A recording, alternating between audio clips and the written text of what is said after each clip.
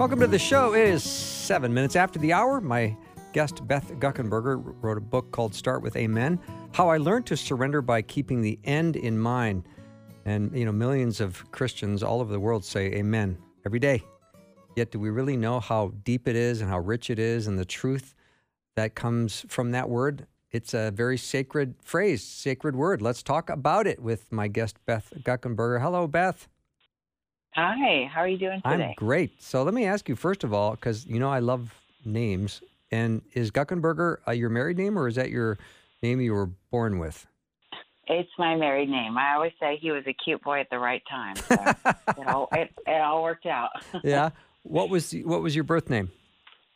My birth name was Ewing. Ewing. So I went from 5 letters to 12, but he was absolutely worth it. Oh, fantastic.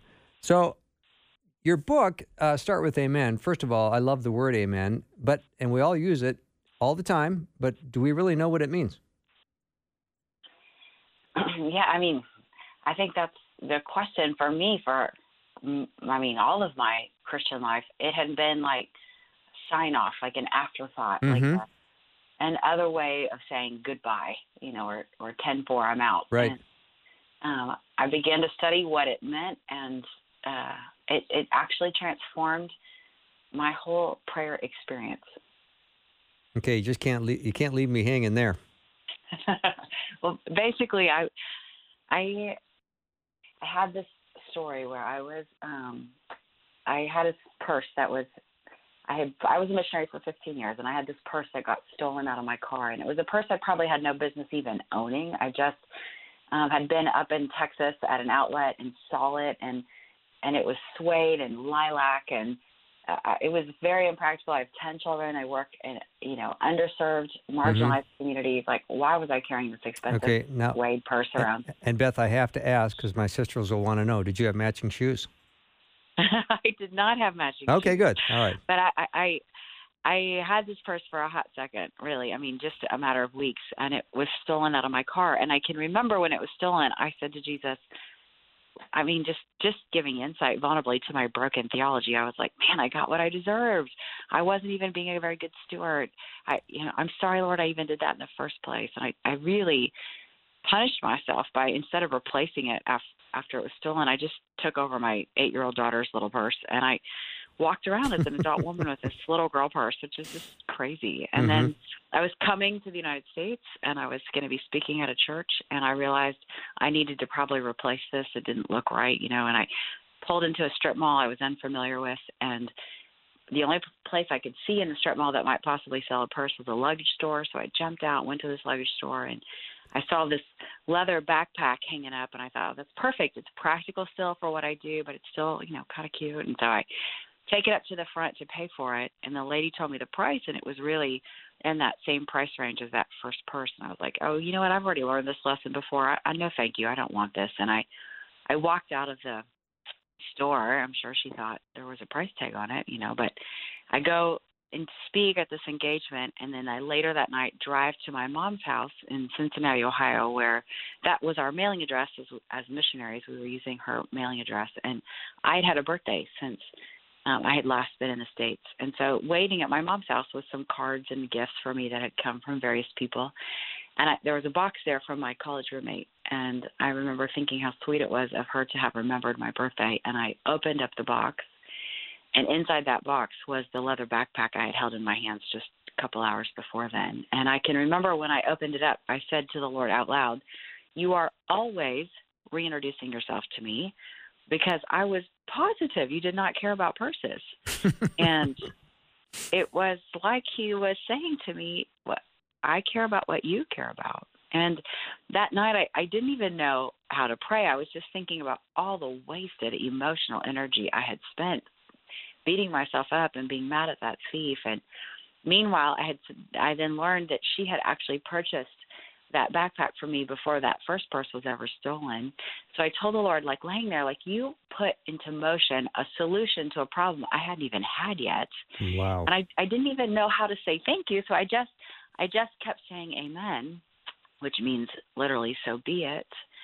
And the best way I can describe it to you, Bill, is it felt like the word was almost pregnant. It was just full of meaning to me that night. I kept saying, amen.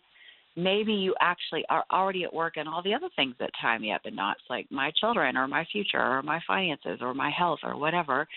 Like maybe I can trust you in every area of my life that you're already on the job. Maybe my job is to just understand your sovereignty, submit to it, and amen, like you're on it. So that first night I said amen a bunch of times, and then I confessed my sins and asked for what I needed. And I finished that prayer that night by just acknowledging who I was talking to. And I finished it by saying, oh, dear Jesus. And I realized I had inverted my prayers. I had started with amen, and I had finished with dear Jesus. And it put me in a posture, a better posture for prayer. And so anyway, that was a little over 10 years ago, and I've now prayed that way every day since. I just love it. And is it safe to say, Beth, that you built a little testimonial to God's faithfulness over that purse, which has become really a benchmark in your faith journey? Yeah, I mean, it's something really as insignificant in our life as a purse. I mean, for me, it was God just getting my attention and saying, I'm actually fine. We can be concerned about a purse, but I'm really trying to get you to see that there is no detail that is beyond my scope of understanding, and you can trust me, Beth, with all the big things. If I can take care of this thing, I can take care of everything. Mm-hmm. So that's how I pray. I just start with amen, which just is like you're sovereign, you're good, you can be trusted, you're on the job. So be it. Like whatever it is that you will, I will it too. And then I always just say whatever I need to say in my prayer life, and I conclude with acknowledging who I'm talking to. And it really has given me a sense of settle in my faith life that I hadn't really known before. Mm-hmm. So Beth, if I'm going to make a 4 or 5 word list of what amen means to you, what would it be? Because you said sovereign was one, trustworthy. Yes, faithful. Mm-hmm. Faithful, sovereign, trustworthy. I love it. Yeah, I mean, sovereign really is the big one for me. I as a missionary, I work with orphans. I see all kinds of the underbelly of the world, stories that don't have bows on them, bodies that don't get healed, mm-hmm. families that are not put back together. There's like a lot of hard. And I think amen allows me to be fluent in hard stories and trust that God is working on all the things that I can't fix. Mm-hmm. Like he wants to heal things that I want to fix. But if I make room for him, like there's this verse in Exodus where God's talking, chapter 25, where God's talking to Moses about how to build a tabernacle. And he basically says to him, if you make a space for me, I will come and fill the space. And to me, amen is like making room for God. It's like, I'm going to acknowledge that you are God and I'm not. And that you are, there's nothing I can say to you that you are not already aware of. And so I'm going to make room for you. I'm going to tell you all the things that are on my heart, and I'm going to let you do your holy good faith working outness inside of me. And then when we finish this conversation, I'm going to leave you with the things that I want to carry around myself, but they're not mine to carry. Mm-hmm. I like talking to you, Beth. Thank you. We'll take a little break. When we come back, more with Beth Guckenberger. Her book, Start With Amen. We'll learn more about that in just a minute.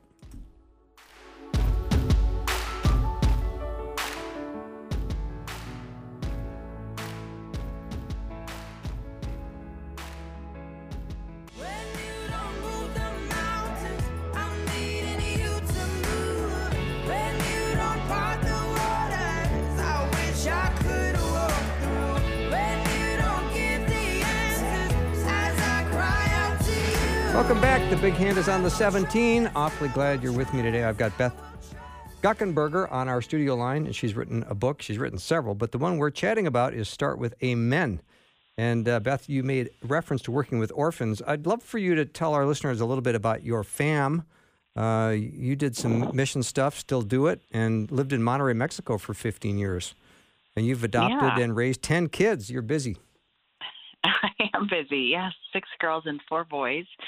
And, some of them are adopted, some of them are biological, some of them were long-term foster placements. But it's a funny little family, but it makes a lot of sense to us inside of it. So we We work with orphans and vulnerable children in lots of countries around the world. My family made our home in Mexico, but we have staff in Africa and India and Haiti, different countries around the world. And, we provide holistic care, and absolutely would love for your listeners to think about how they might be able to get involved in the life of a vulnerable child in their community or around the world. Yeah, I would encourage that as well. Now, you talk about having an orphan spirit. Now, if you have that kind of spirit, how does that affect your relationship with God? And what do you mean by that? Yeah, an orphan spirit is someone who doesn't live in the sonship, that gift that God has given us to be called children of God. And, I had heard that expression that we can have an orphan spirit, which basically means we think we don't deserve what God has for us. We don't ask for what it is that we need. We really are begging with our head down for God to just have a little bit of mercy on us. And then I met orphans. I've spent over 20 years working among them, and I realized really what that orphan spirit is. It's a sense of loss. Like there's no permanency. Like there's a beautiful quote from author Kurt Thompson that says, "Every baby is born into the world looking for someone looking for them." And I think orphans don't believe that anybody has seen them.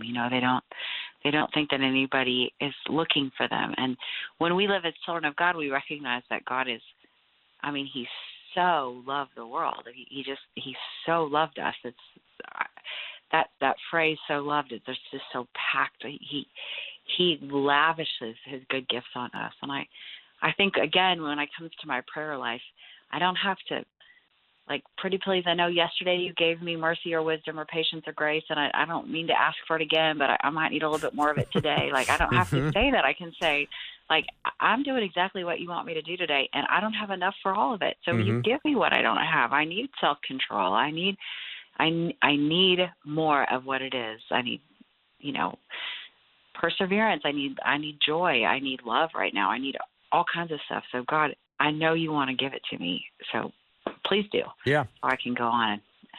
Beth, you mentioned the difference between believing in God and believing God. Maybe you talk about that a little bit.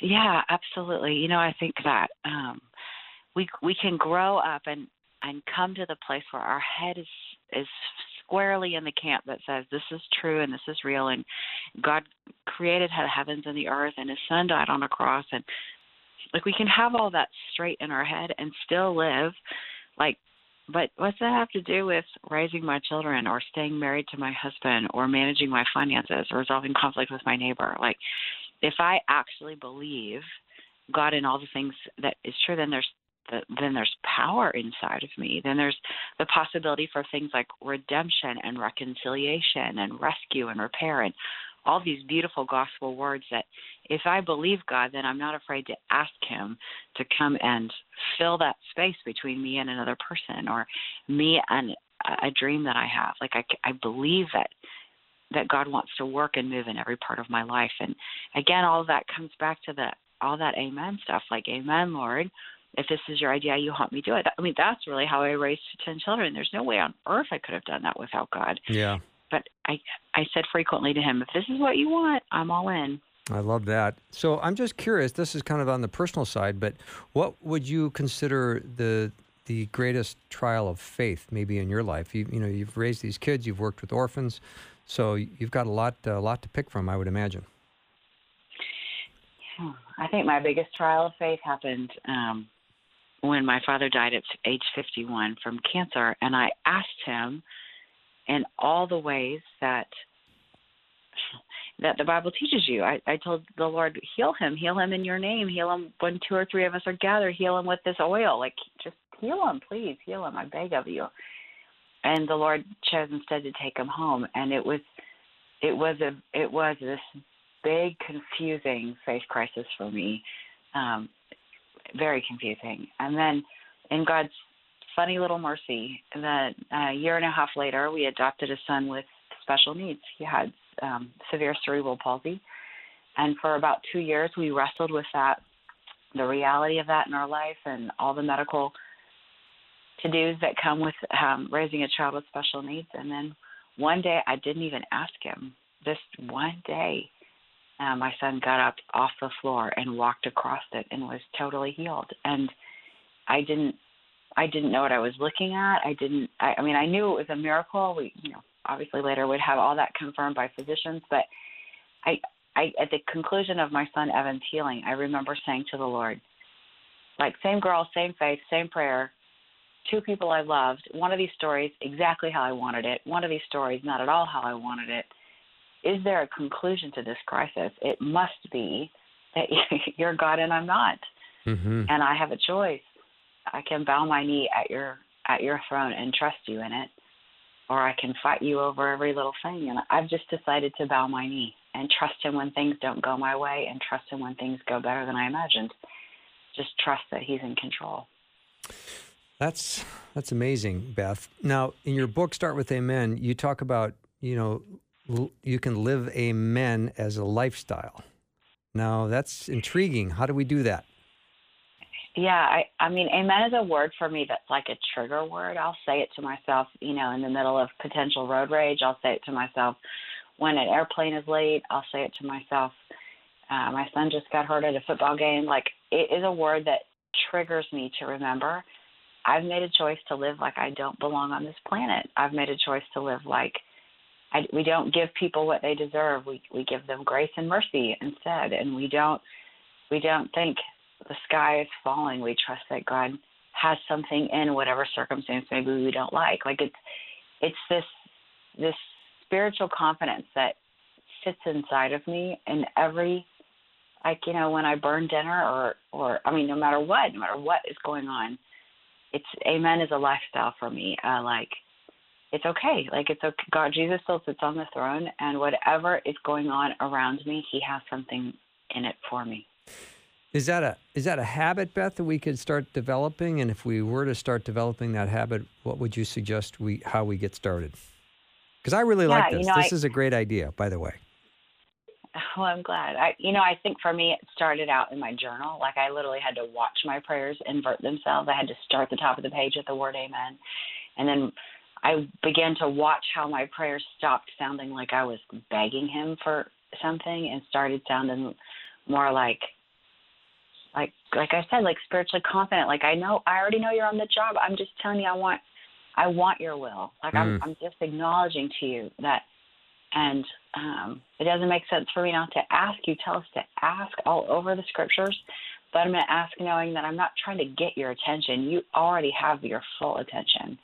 So it started for me in a journal, and then I moved to note cards. I would just write that word amen on every note card. I had one in my car, in my mirror, in my desk, like everywhere I needed, like visual cues to remind myself, if something is not going the way I want, amen. Make room for God. Oh, I love that.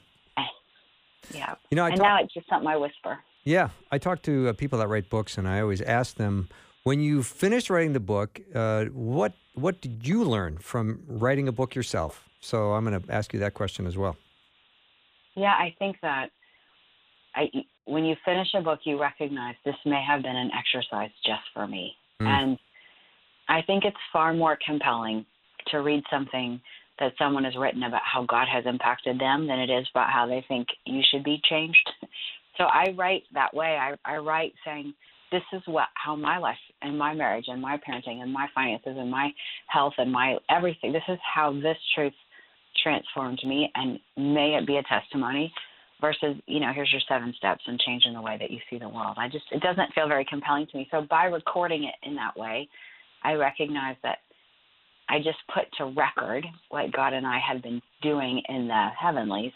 And if no one ever reads it, it's okay. It's important to me that it's on record. But if other people read it and decide to have their own journey go in that direction, then bless God. Here's a challenging question, because we just have a minute left. If you were going to try to give some parents who are raising kids and the kids aren't that interested in living a faith-centered life, what would you say to them? I'd say live out loud. I believe wholeheartedly that they are watching us more than they're listening to us. So put our money where our mouth is, and be as vulnerable as possible. I think I work with students all the time who think, oh, that faith thing's not for me because I'm not that great. And every adult that I know who says they're Christian always has their best foot forward.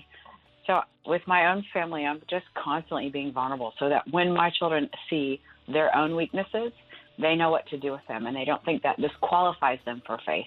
It actually means we need it more. Yeah, Beth, you're an absolute delight. Thank you so much for coming on the show, starting our Mondays off, this Monday off perfectly. Amen. Well, thanks Amen. for having me. Amen to you. Okay. Beth Guckenberger has been my guest, and her book is Start with Amen. We'll take a little break, and then coming up next, Sean Winters is in studio. Looking forward to talking to him. Be back in just a minute.